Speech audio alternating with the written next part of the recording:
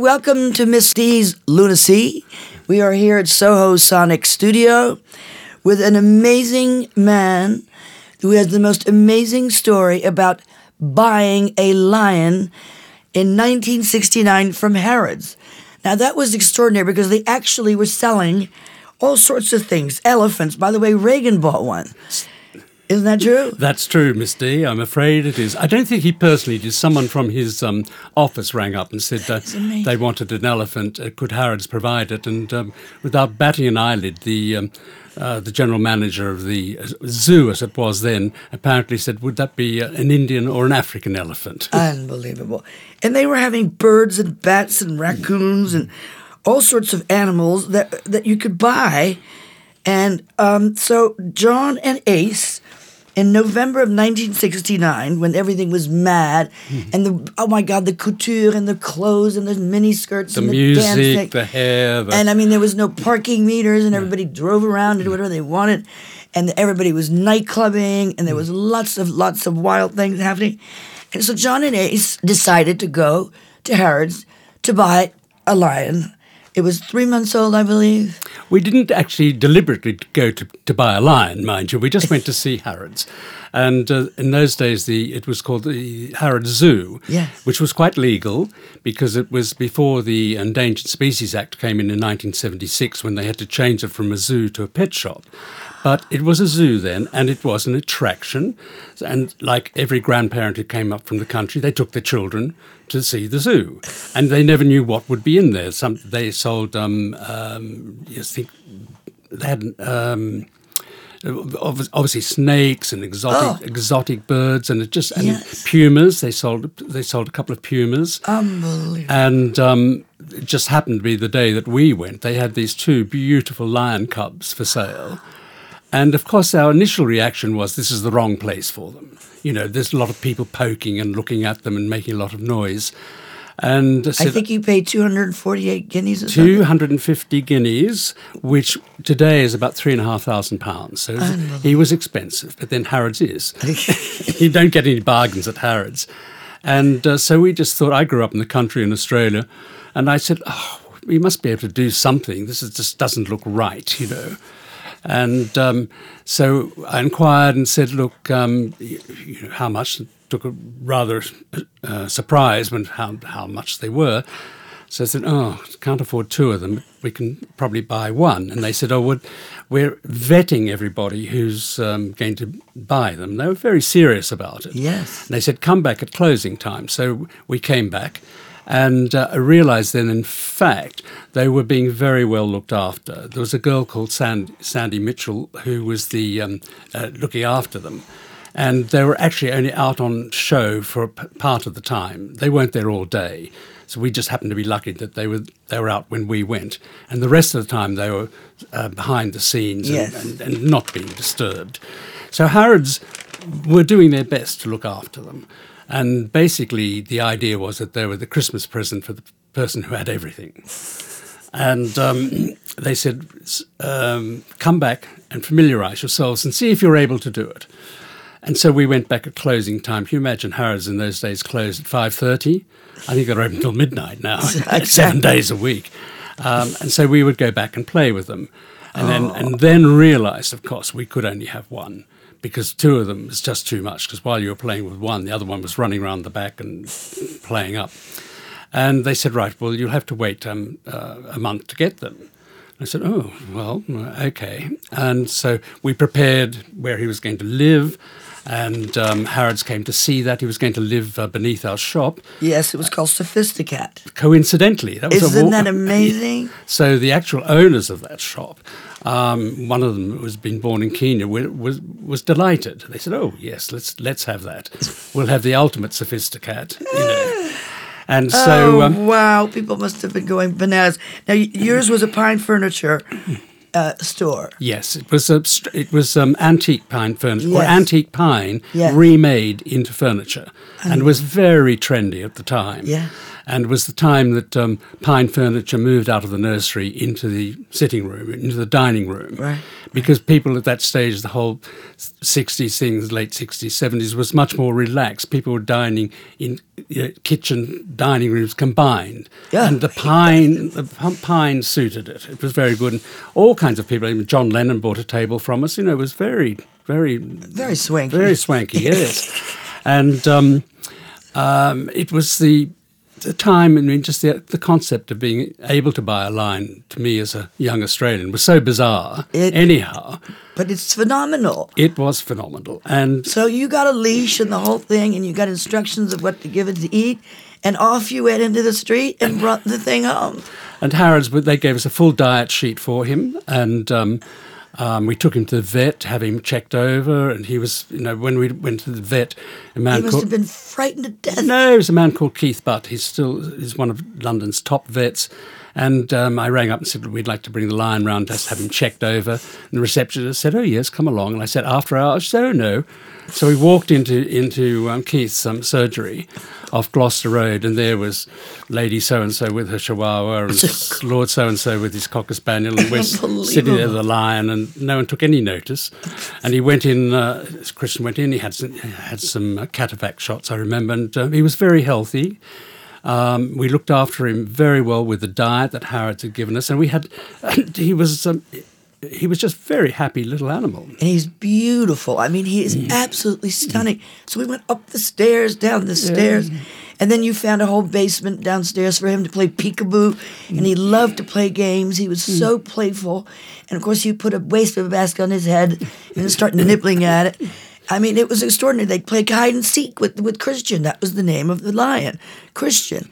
And what a treasure. I mean, people would come over and start petting it and playing with it. It was amazing how tame you were able to make him. Well, a lion is not happy by itself. It has to be in a family. That's correct. And if he's away, that's why in the Serengeti or Masai Mara, you always see a family of lions. If you see one by itself, something's wrong. He's lost, he's sick, he's been abandoned, something's gone wrong.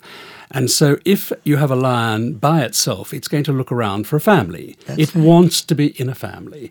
And if there are no other lions around, its family. We became its family. And Jennifer Mary, my girlfriend at the time, became like his foster mother.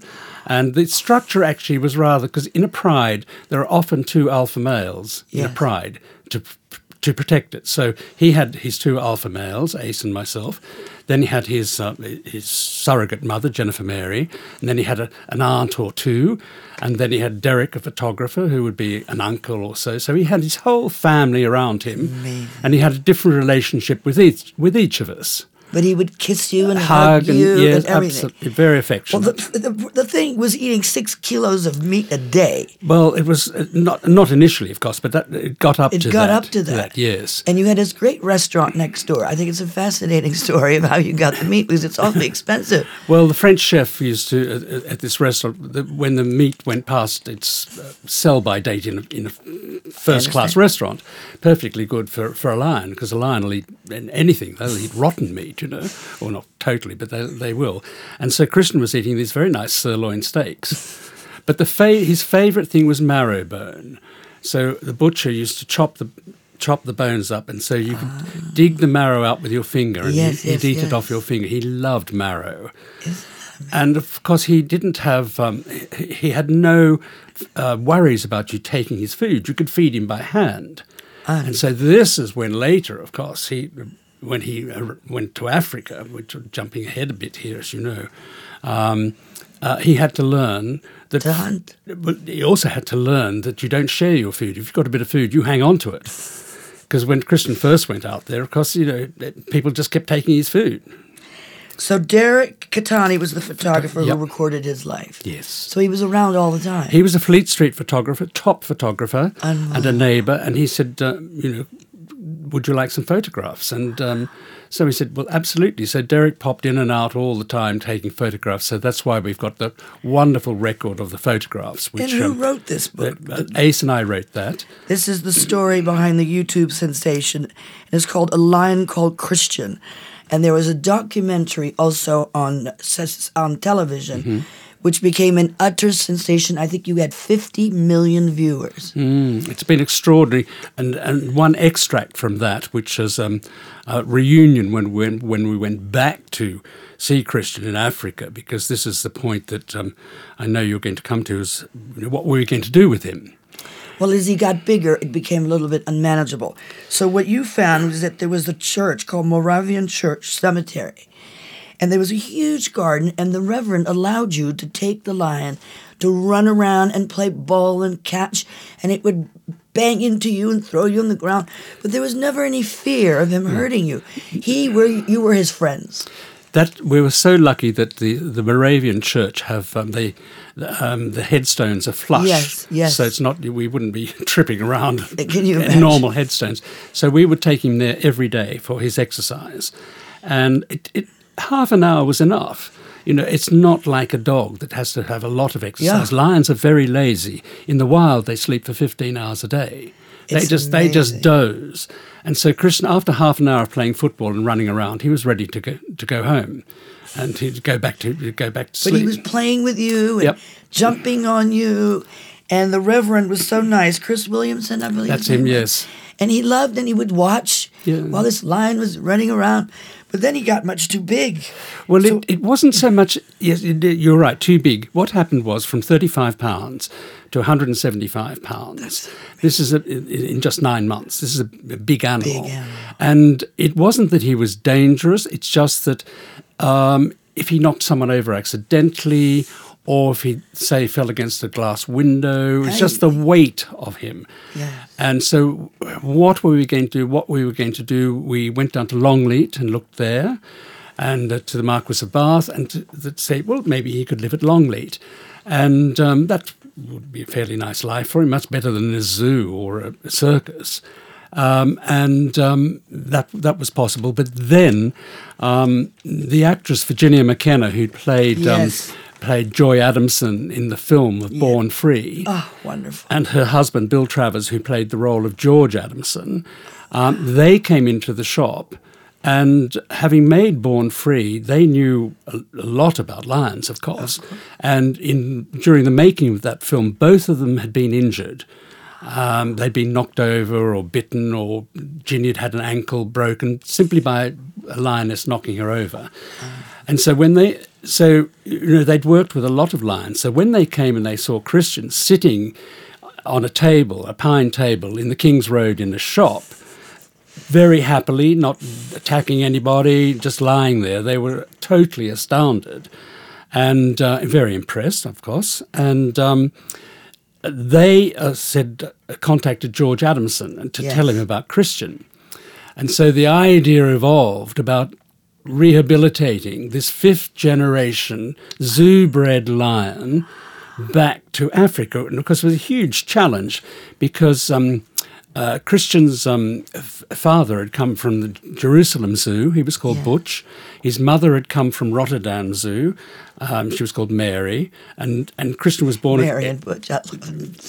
so Christian was born in Ilfracombe in Devon. So we've got a Dutch-Jewish lion born... I knew you'd like that, Miss D. Born in Devon, sold in Harrods, raised by 2 Australians, then rehabilitated by an Englishman born in India.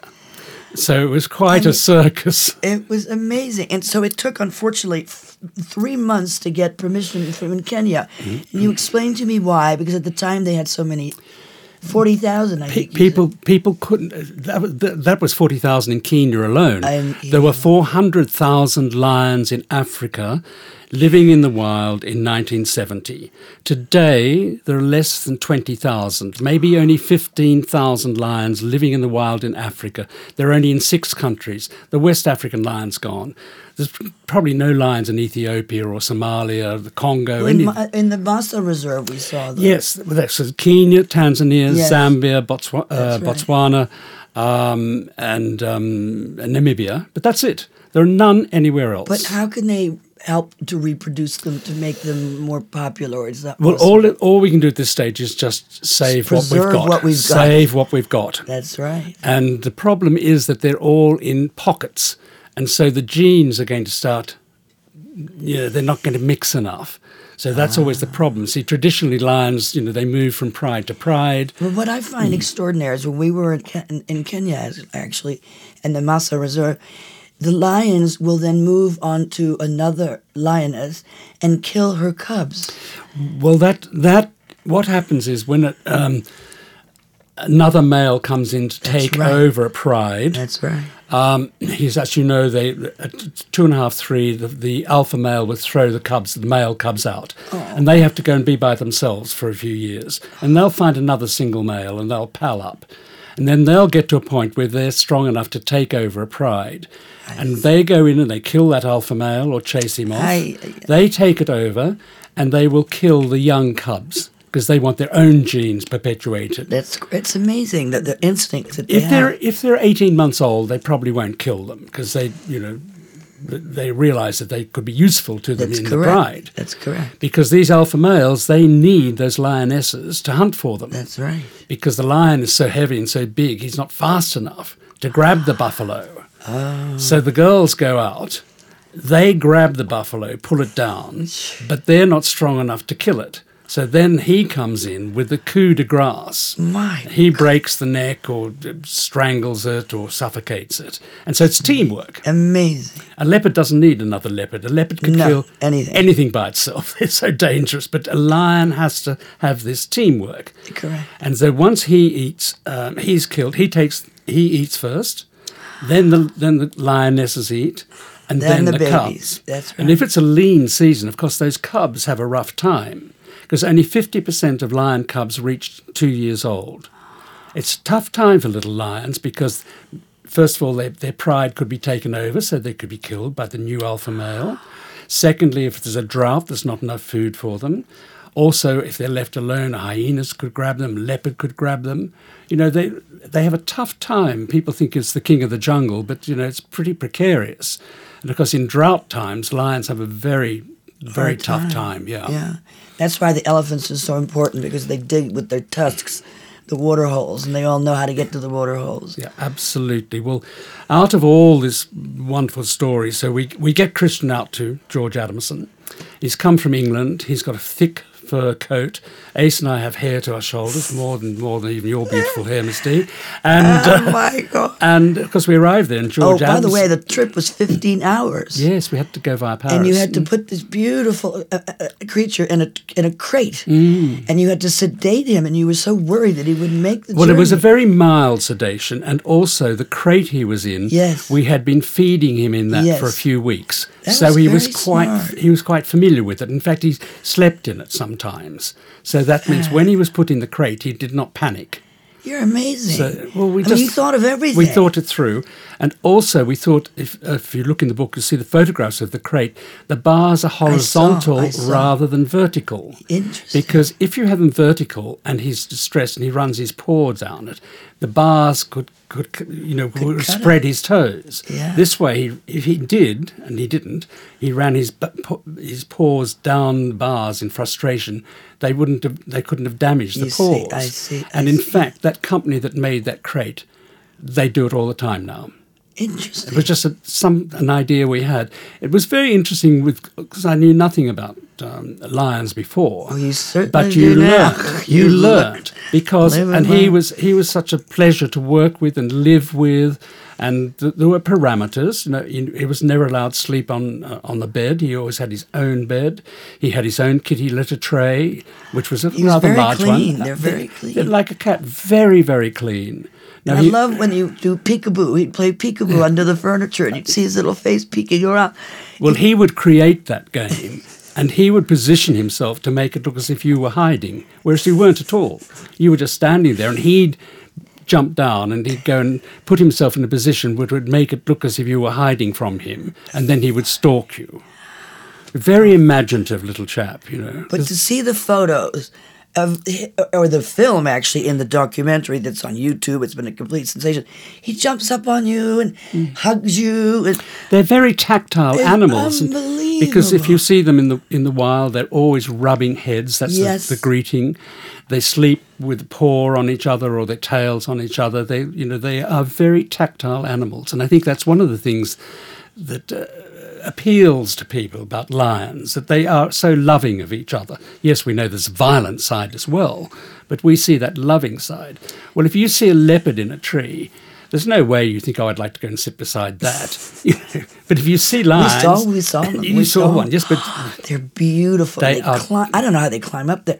Unbelievable. And their tails are hanging down, and they're taking a little snooze. Yeah. We had an unbelievable story. Because when we were in the Massa Reserve, we would get up at 5:30 in the morning, throw on our kit and jump into the jeeps because you wanted to see all the animals. And then we'd have this breakfast going on by a mountain or by near something.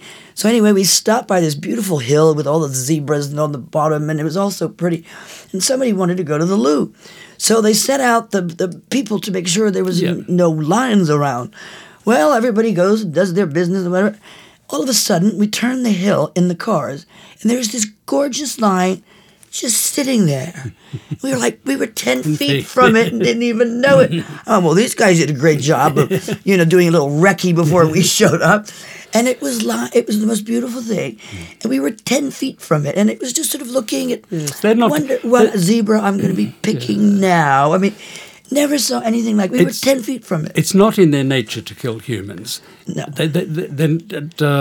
The only time they've really actively been known to kill humans is when they were building the railroad from Mombasa up to Nairobi. And because the book written called The Man-Eaters of Tsavo. And of course all these poor Indian labourers were just sleeping beside the railway every night, and the lions just realised this is very easy pickings. But by nature they don't, and they will only attack if they feel if you threaten. Exactly, yes. if they feel threatened. Because lions live in a structured society, if you challenge them, he will pause for a second to think, hey, are you further up the ladder than me? I see. And in that second when he pauses is the time that someone can reload or they can jump back into the vehicle. If you confront the leopard, he knows he's the top, so he just goes for you. You don't have that second. Whereas with lions, you do have a chance. And they really don't like So we went to another place in Kenya where actually Kate and William, he proposed to her there. That's Lewa Downs. Lewa Downs. It was so beautiful.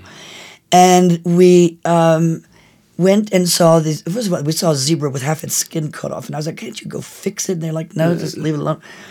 And we were in the Jeep. And of course, most of the, what do you call them? The people who seek the animals. Just the trackers. The trackers. And so anyway, we had all different Jeeps and everybody was in different cars. And we see the mother, the babies, and we got so close.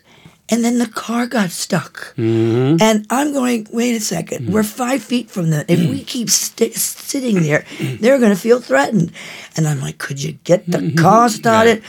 And half the cars had gotten stuck in ruts, and one of them had lost a tire, and they had to. I mean, you have no idea the fear, because we were an open Jeep. Yes, but as long as you're in the Jeep, you're pretty well safe. If you but get they out, were right there, and the babies were crawling around, and the mother was licking them.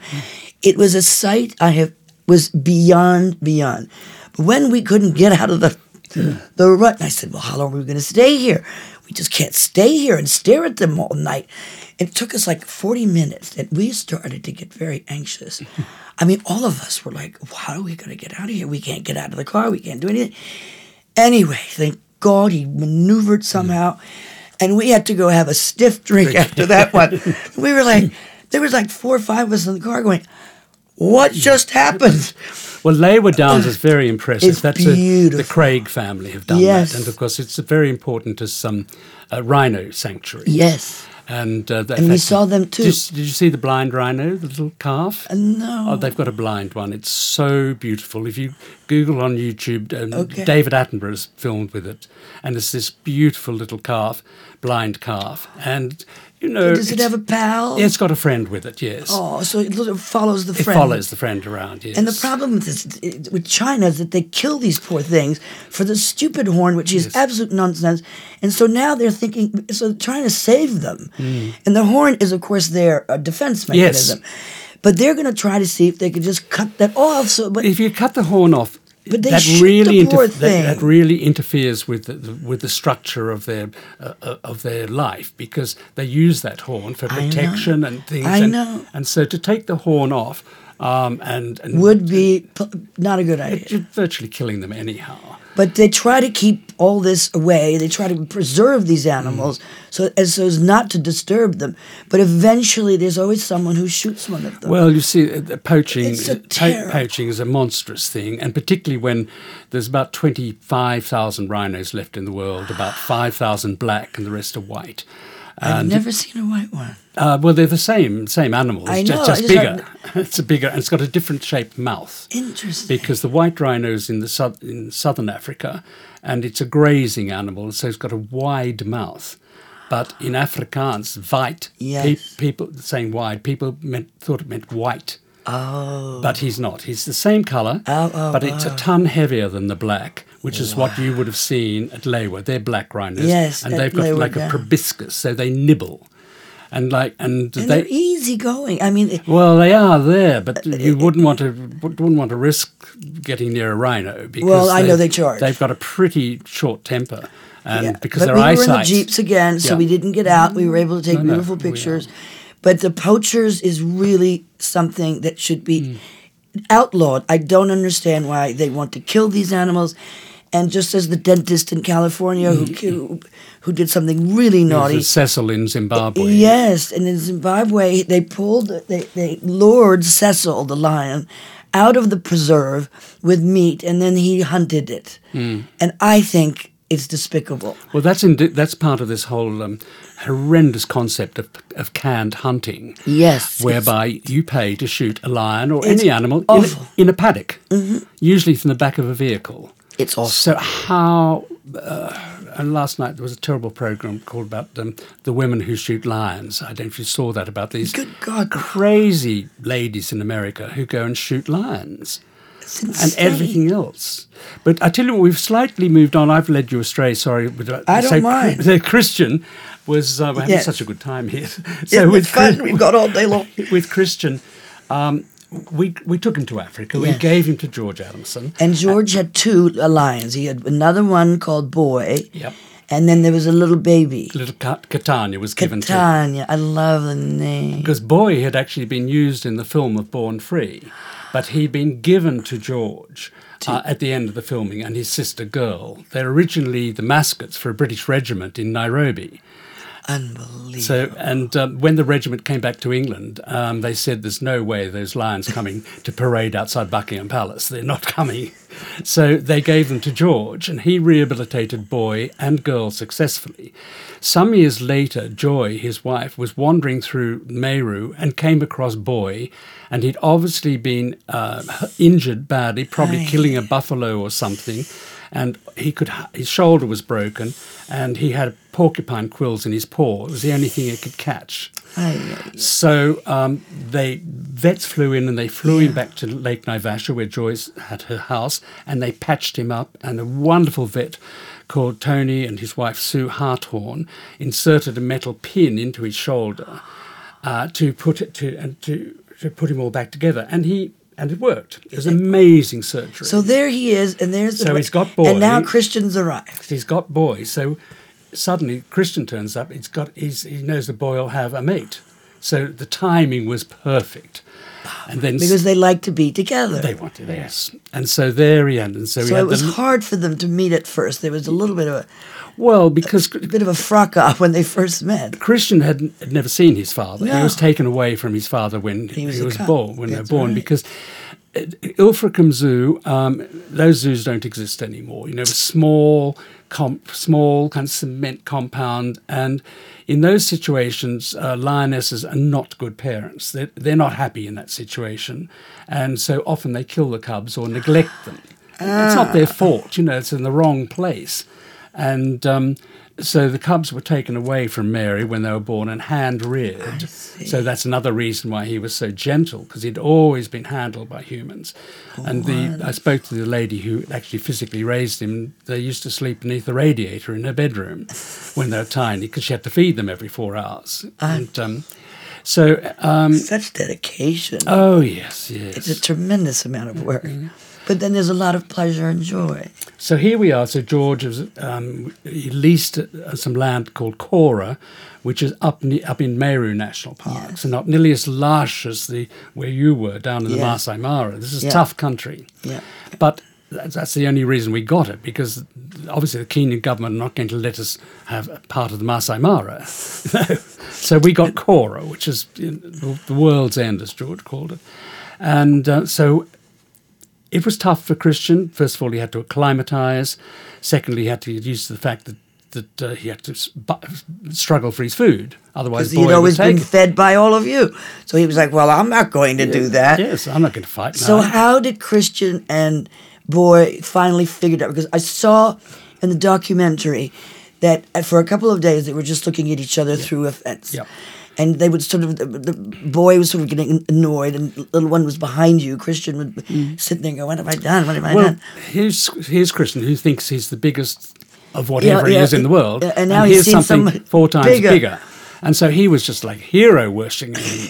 But Boy, of course, a young male, he has to learn his place. That's right. And so George, Took how long for them to actually get in? about a week. Yeah, so it they was would about just- a week before George he said, right, this is as far as we can go. They've seen each other. They know what each other smells like. Right. We're going to have to put them outside. And so this was a really heart-stopping moment. And so Christian was there, and Boy came down, and he basically walloped him and said, listen, I'm the boss. But Christian rolled over. Yeah, That's right, which is the submissive position, which I Yes. thought was brilliant. Again, another instinct. Yeah. And it laid on its back to show Boy Yeah. that he was the boss. Yeah. And then they became inseparable after Well, that. It what took hap- some time. Every day, Boy Yes. would come and beat Christian up, but it was less and less. Yes. Right. So Christian got it, and Boy knew he'd got it, and so then they became inseparable. Oh, my God. It's such an incredible I know, it's- story. I mean, it makes you want to cry. And they would they would follow, sort of lean against each other. And I mean, when she first got there, by the way, there's pictures in the book. She didn't like the water, Christian. I mean, he didn't like the water, so he'd sort of leap on the rocks because he wasn't accustomed to all that. Well, he'd never seen water like that before. Well, he'd never seen a lion either. So, I mean, this is all new. But he adapted. How long did it take for him to really... Well, after a year, we left him. Yes. He was there for a year, and during Yes. that time, we had some very difficult times.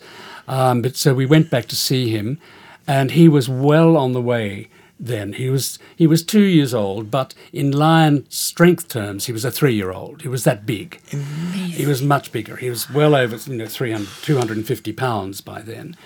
And we Massive. said to George, look, we'd But like Boy was much bigger than he was. Oh, yes, but he was fully grown. I see. So we said to George, look, we'd love to come and see you and see Christian. He said, well, look, I haven't seen him for a few weeks. He's out there somewhere. I know, I hear him roaring, and he's fine. And he's got 2 lionesses with him, and he's doing well, but I haven't seen him. And we said, look, we'll come. We'll come and see you. Anyhow, Ace was in Egypt, I think, and I flew from London. We met in Nairobi, chartered a little plane, flew up. And when we got out of the plane, George said, he's here. He arrived last night. Unbelievable.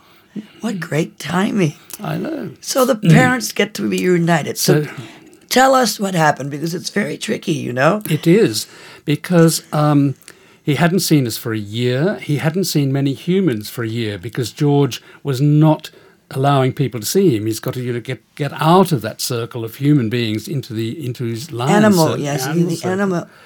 And so, we were confident he would remember us, but no one could be 100% sure. That's true. George knew where he was, so he positioned us at the bottom of this rock and went and got Christian and brought him over the hill.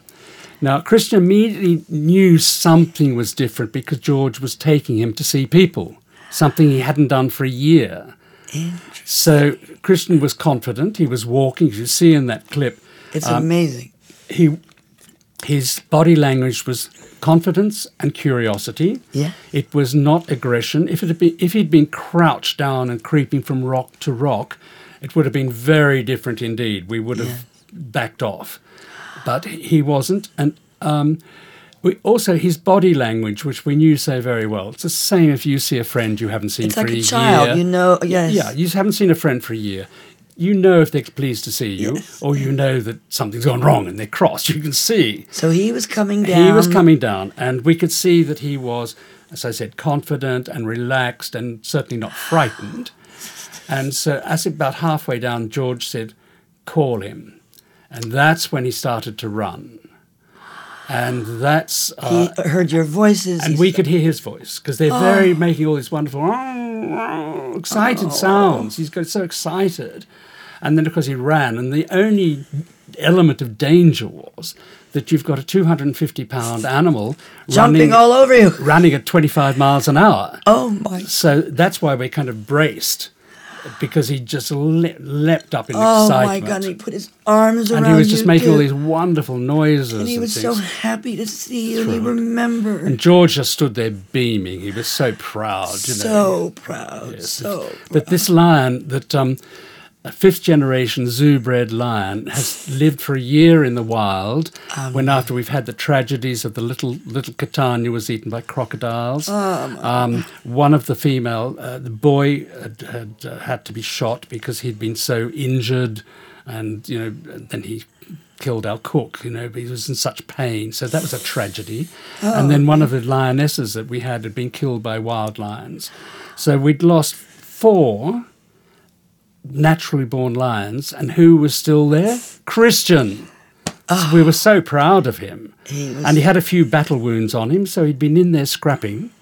And so it was, he'd done very well, and so that's why George was so proud of him. And then if you look carefully in that clip, there's a lioness that comes down as well. That lioness had never touched a human being before. And I'm down there rubbing heads with her, and George says, I don't think we should be doing this, And yet it shows the level of communication between them, that he could say, this is part of my pride. Interesting. And she and her sister had been given to George. They'd been captured by local people who'd been treated them very badly. So by the time George got them, they didn't want to know about human beings. Not even George had touched them. They didn't want to. They would sit outside camp, but they wouldn't come in. And but they were Christians' wives, if you like. Oh. And so he brought her down, and there she was, rubbing against us. Oh. And it just shows the intelligence of them, really. They really, so that was that year, and he was with us all the time. He was with us all the time, but in camp, he didn't want to go off into the bush again. What I love was the fact that you were sleeping at a cot and he was sleeping next to you all. And it's an amazing story. So here they are sleeping on these little cots, and the lion's right in between the two of you like a baby. Well, that was all part of it. And that was also 250 pounds. I mean, it was extraordinary. Well, that was all part of his, rehabilitation out there, because, as George always said, Elsa, the lioness in Born Free that he'd rehabilitated, she was born there. She knew the smells of Africa. She's had some immune. She knew what a zebra immunity. She knew what a zebra looked like. Christian only knew what a Mercedes and a Bentley looked like. He had no idea. It was always in the car. Always in the car. And, of course, when he first went out walking there, it was like walking on the beach for the first day in the season. His pads were so soft. So he had to toughen up, which he had. In that year, he'd done. He was fit. He was looking very fine. But we didn't stay long because we didn't want to interfere with that process. I understand. And so over the next year, George, a very good correspondent, said everything was going well at Cora, and the pride, he was getting more lionesses, and Christian was doing well. And so we came out again another year later to see him. Now this time he's 350 pounds. Oh, my God. But he was like, I have sons. There comes a point where they don't want you to hug them and kiss them. They suddenly, I'm Dad, don't, not in front of the guys kind of thing. So they did. So Christian had got to that stage. He was still remembered us, was affectionate, but it was very much, I've got lion things to do. I've come to see you, that's great, but, that's very nice, but now I'm off to do something else. So he was well on the way. So that was 3. And then, so again, we only stayed a day or two, a few days. And then 6 months later, he disappeared completely and was never seen again. But George said that was a successful rehabilitation. That's true. because in the wild, that's when his father would have thrown him out. And because he's now ready to go out and make his own pride. That's right. And, of course, he could hear him roaring on the other side of the river, roaring about his territory. Oh, and, that's so wonderful. He also heard him mating. Because that's a noisy business. Noisy. 20 minutes every 20 minutes for 3 days. Oh, my goodness.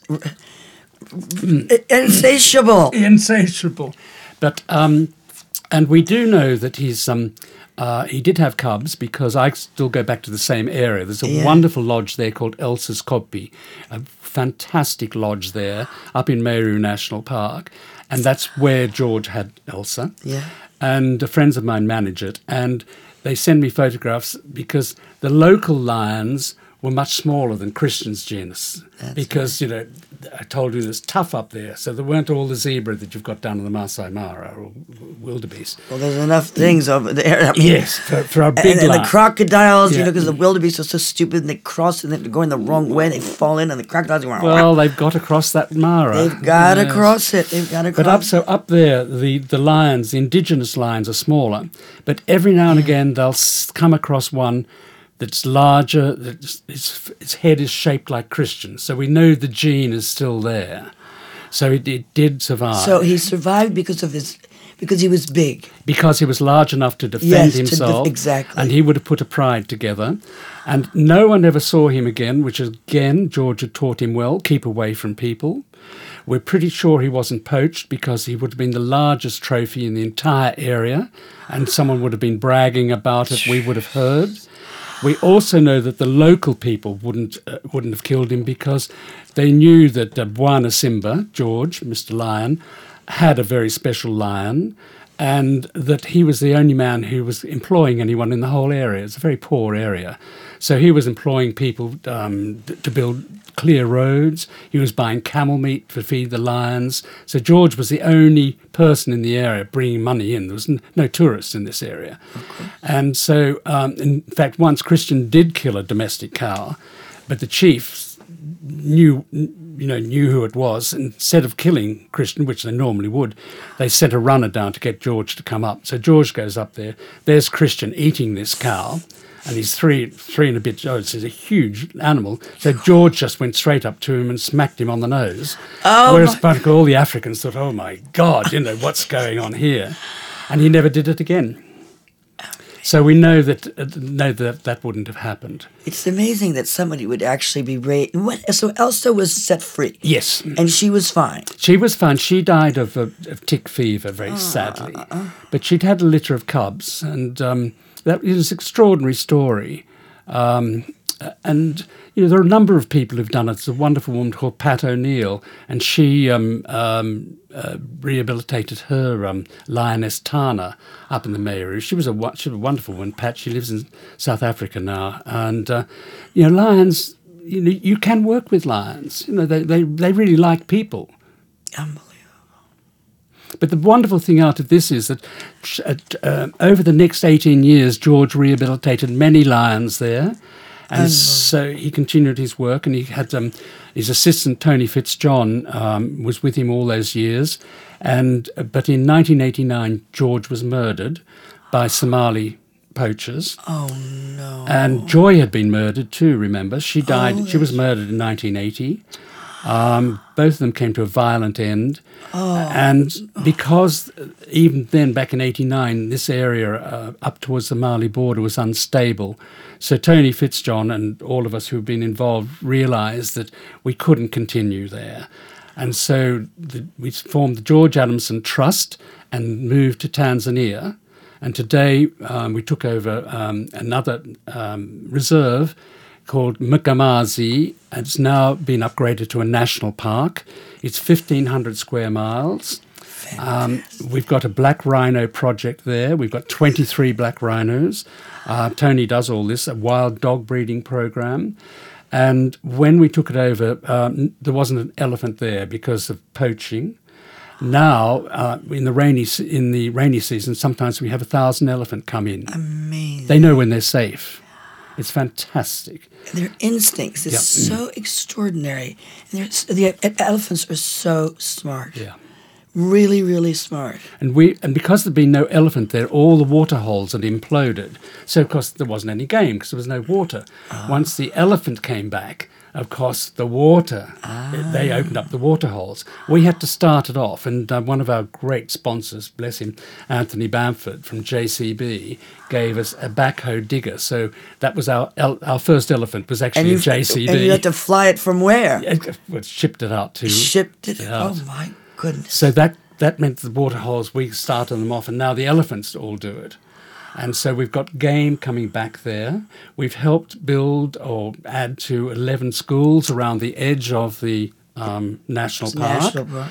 And Chester Zoo have given us a bus, which the kids have all painted, and it goes from school to school, showing slides and saying, look, this is your future, this wildlife. Because at Mikomazi, we have nothing the Chinese want. We have no gold, we have no uranium, we have no oil, we have no diamonds, we have no tanzanite. So we're bypassed, which is great. But it means that the wildlife is the only source of income. Now, tourists haven't been coming there because there wasn't any. But we're now approaching a point when we can open the park, and we're now in partnership with TANAPA, which is the Tanzanian Wildlife Department, and they've built a centre there. And they see that this is going to bring money into this area, which has been so poor. And for such a viable reason, because go back to numbers again. In 1970, when I went to Tanzania for the first time, there were 7,000 black rhino in Tanzania alone. There are maybe 300 now. I mean, that's all. So these rhino are very precious as a tourist attraction. I see. And so in these schools, we're saying, listen, guys, we're not trying to turn you into waiters or drivers or whatever, and servants or something. You do what you want. But if you protect this wildlife, tourists are going to come. They're going to buy your mother's vegetables, your father's meat from his cattle, which he wants to sell. Therefore, your parents will have enough money to send you to university. Bingo, gets them. Wonderful. They want education. So we've got then all these people as unpaid wardens, keeping an eye out for people. Right, and the wardens, yes. Yeah, I mean, they keep a track of what's going on. Yeah, we have Do they use collars over there? No, we've moved on from collars. I don't like collars on animals. You go and you see number 43 painted on the side of an elephant or something. It's not the same. We've got microchips in the horn, in the rhino horn. That's brilliant. And on that microchip, which you can't see, that's great. You could follow that microchip. You could follow the horn to wherever, to Hong Kong if you went. What a brilliant idea. The technology is really upgrading now. Because they had collars. They did have collars, but then the collars, the batteries run out, then you've got to sedate the animal again, cut it off, or get caught on something. It was okay in its time, but now technology's moved on and you can microchip them. Amazing. It's the same technology you have in cars, in secure cars now. Right, and then all the doggies now have them. Yeah. So that they'll get stolen, and if they do... So a friend of mine was said very smartly about my dog. She said, need meds on their collar so that somebody wouldn't nick it, because then they'd have to take it to the vet. The vet would figure out they'd been stolen. So I thought, brilliant idea. So the doggies have their collars, need meds. They don't need it at all, but it's a deterrent, you understand, from somebody trying to steal it. Well, it's the same technology with these chips. And a friend of mine had his brand new Range Rover stolen in Cape Town the other day. Oh, God. He just rang up the police, rang up Range Rover. They said, it's got the tracker, we'll find it. And the next day they rang up and they said, we found it. Wonderful, where is it? He said, 30,000 feet over Johannesburg. It was in a plane. They had put it on a plane. Yeah, but they got it when it landed. They said, you can put that straight back on and fly it back. Wonderful. So that technology is fantastic for our rhinos. They're breeding very successfully, slowly. It's a long gestation. It's 22 months. So they don't breed easily or breed quickly. What is the gestation for lionesses? Much shorter. That's about 3 months. Really? Yes, that's because also they go into heat once a year, twice a year, at will. The instance you referred to earlier, when a new male comes in takeover pride, he kills the young cubs. Those lionesses come into season immediately. So that's why it's worth to make more to make his cubs. To make his cubs. And then in a drought season, they won't come into season. because they know that they can't survive, and they won't be able to feed them anything. No, they can control their cycle. It's brilliant. And so if they lose their cubs for some reason, say a hyena or something comes and takes them, they will come into season again. Now, how many does the lionesses have at a time? 3, 4? They can have 4 or 5, but I mean they're lucky to raise 3. But the aunts all help, because they cross suckle. They all look after each other. But it's tough for them. They really have a tough time. It is. And if anything goes wrong, if the pride is put in any danger at all, the cubs are sacrificed. They've got to keep their male there to protect them, and he's got to keep his wives there so he can pass it on. It's ruthless, but it's essential. Well, it's so wonderful that you've helped with this park, and you've got the animals there, and it's wonderful what you've accomplished. Well, it's extraordinary that kind of mad, spontaneous decision brought between 2 Aussie university students came to London just to be part of the music, the scene. Yeah. And all these years later, because of that little lion, we have this wonderful charity. It's very successful. We've been very lucky. It's got some good support from all kinds of people. Well, you'll get my support for sure. I will. Tell you what got this year. You probably saw Leonardo DiCaprio's speech at the Oscar Awards when he's very into the environment. Yes. And he's just made us a donation of $500,000 from the Leonardo DiCaprio Foundation. He loves What animals. a man. What a man. Is he our hero? Isn't he grand? So that is fantastic. So that money, we need to re-fence the rhino sanctuary because although it's 1,500 square miles, there's only about 30 square kilometres in the centre that's fenced for the rhinos because we don't want them wandering away. That's true. And although it sounds they're fenced, but they're huge fences and there's more than enough for the rhinos. There's plenty of space for them and for them to interact or not interact or do what they want.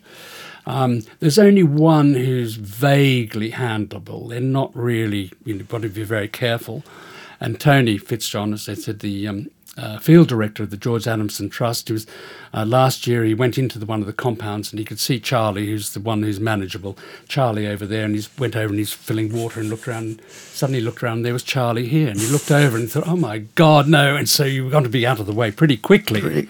They can go so fast. Because if you mix them mixed up, I'm sure you know who I mean by Daphne Sheldrake, with the elephants sanctuary. Peter Beard started doing all that years and years ago, and he actually got gored himself, I think. And he was in terrible pain, and he had to go. But he was with the elephants all the time, and he was putting models on the trunks. It was magnificent. It was magnificent what he did. But he took a lot of risks. He took a lot of risks, yes. He got trampled. And he was a photographer. Yeah. But no, Daphne, she's worked with hundreds of elephants, rehabilitating them into these little orphans, and they go back into Tsavo. And she got the elephants mixed up once, and one of them had her. She was very badly beaten up. You've just got to be careful, and of course, they're very strong. Even George, you say, sometimes when you've just got to keep away from even, if there's something's wrong, you can be in trouble. And there was another one of the reasons we really we had to move Christian from the King's Road was because of his weight and the fact that he may have hurt himself and hurt someone else. And one of the defining moments was we used to sit on this wonderful pine table in the evening, and all the children used to come round and see him. And we didn't let them in because lions and children, they're not quite sure. Tricky. Never want to take the risk. And anyhow, a car backfired or something. He got a fright, and so he jumped up, and the table was going to be delivered the next day, so it hadn't been pegged in, and so the whole tabletop went. Oh, no. And his claws just went straight down the table. Oh, no. Ruined it. So I rang up this woman. I said, look, I'm really sorry. Yes, but my lion just... We've got to resurface your table because Christian's ruined it. She said, leave it. That's why I came to see you. So she's still got a table with his lion claw marks down it. Well, thank goodness you didn't get yelled at. No. Now, some lady, a California woman by the name of Lisa Williams, was a student in 2006, and she took such an interest. And is she the one who put it out there? You said she found it on a Japanese... Some obscure Japanese website. And because someone rang me up and said, look, there's a couple of long-haired idiots with a lion on this clip. You know, as you had a lion, would you like to have a look at it? So I looked up and I said, my God, we are those long-haired idiots. How did this happen? No idea. Eventually, of course, we found out. And a young English actor found it, and he was the one who put it together. Because Lisa found was there was no soundtrack. I see. So this guy found it, and he was the one who put the whole thing together with the Whitney Houston soundtrack. And he'd researched, and he found out who we were and, you know, where we were. And it's on YouTube still to this day. It's still on YouTube. It's called A Lion Called Christian, isn't it? Or Lion Reunion. Lion Reunion. And it's a documentary. Yeah. It's taken from the documentary A Lion Called Christian, or Lion at World's End. It has different titles. Yes. But if you just Google Lion Reunion, it comes up. And the last audited figure was over 100 million. And we stopped there. That is extraordinary. And the wonderful thing about it, Miss D, is that schools use it as a tool. Exactly. And I go around to schools talking a lot to these kids, and they say, right, today we're going to talk, boys and girls, we're going to talk about degradation of the environment. Ho-hum, you know. They come in, they show that, and say, and they go mad. You've got them. And they say, look, this animal is now threatened. His world is threatened. It's a very useful It gives them tool. awareness. And it goes on from lions to elephants to tigers to leopards to everything. So interesting that Christians become part of a school curriculum. And it's very interesting when you watch it because the kids never tear up. They cheer. They say, isn't this fantastic? Isn't he wonderful? You look around, the teachers all tear up. Adults do because we've all experienced separation in our lives. It's like at airports, everyone's crying. Mum, I haven't seen you. Dad, I haven't seen you. Everyone's crying. It's reunion. Yeah. And the kids think it's all great. Yes, you're almost crying now. But that's what it's about. Oh, but it's so touching. And the fact that here is a semi-wild animal remembering his friends and, you know, talk about being a lion of two worlds. You know, he could move in and out. But eventually, Elsa was a lioness of two worlds because she was backwards and forwards all the time. She never made the final break. Christian did. And, you know, George always said that was a great moment in his life to know that he succeeded in rehabilitating a fifth-generation lion. Amazing. The instincts are there. It's remarkable. So she helped put it together to 2006, along with your friend who did the sound.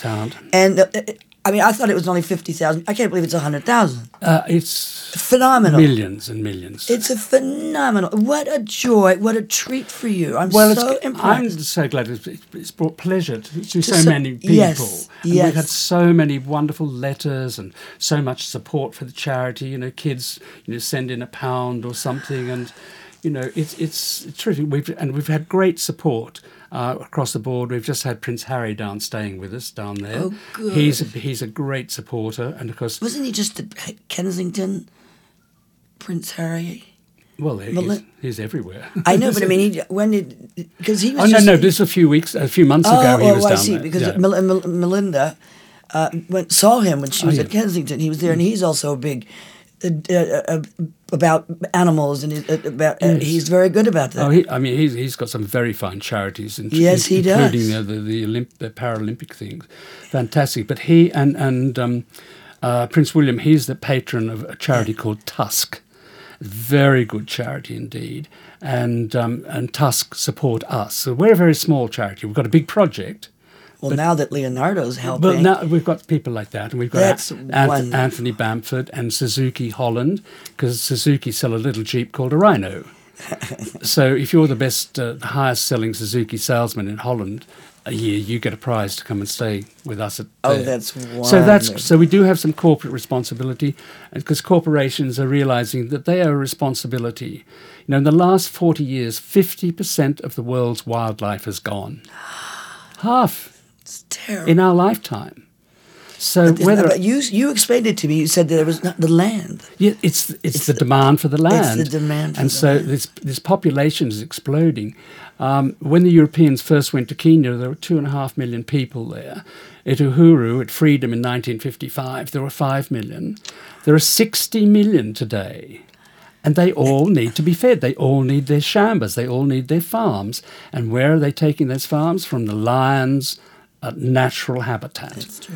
And they're taking it from everything. It's not just the lions. They're just taking it. And so, and things like the elephants are getting more and more compacted into the areas they are, which means the damage they do is compounded because they're in the same areas. And it's we're so overly populated. I mean, that's the problem. We're growing. Okay, well, I am just impressed with you, and I'm so pleased that we heard all of these stories. Well, I love talking to you. They were fascinating. Well, you're just so intelligent. I don't. And you've got to get this book. Everybody's got to get this book, A Lion Called Christian, and you've got to go to the YouTube. So, please tell us again the title for the YouTube. Yeah, just Lion Reunion. Reunion. That will get you there. I think I found it through documentary Christian, the Lion. Also it could. Well. It's on so many. It's on so many sites yes, now. We've lost track of it. But the book you can get on. You can get that on Amazon. Absolutely. Yeah. It's the pictures, and it'll just move you to tears. Now, we unfortunately have to wrap up, but I have to wrap up with my little line. Lead us not into temptation. We can find it ourselves. God bless and have a wonderful day. Oh, what fun.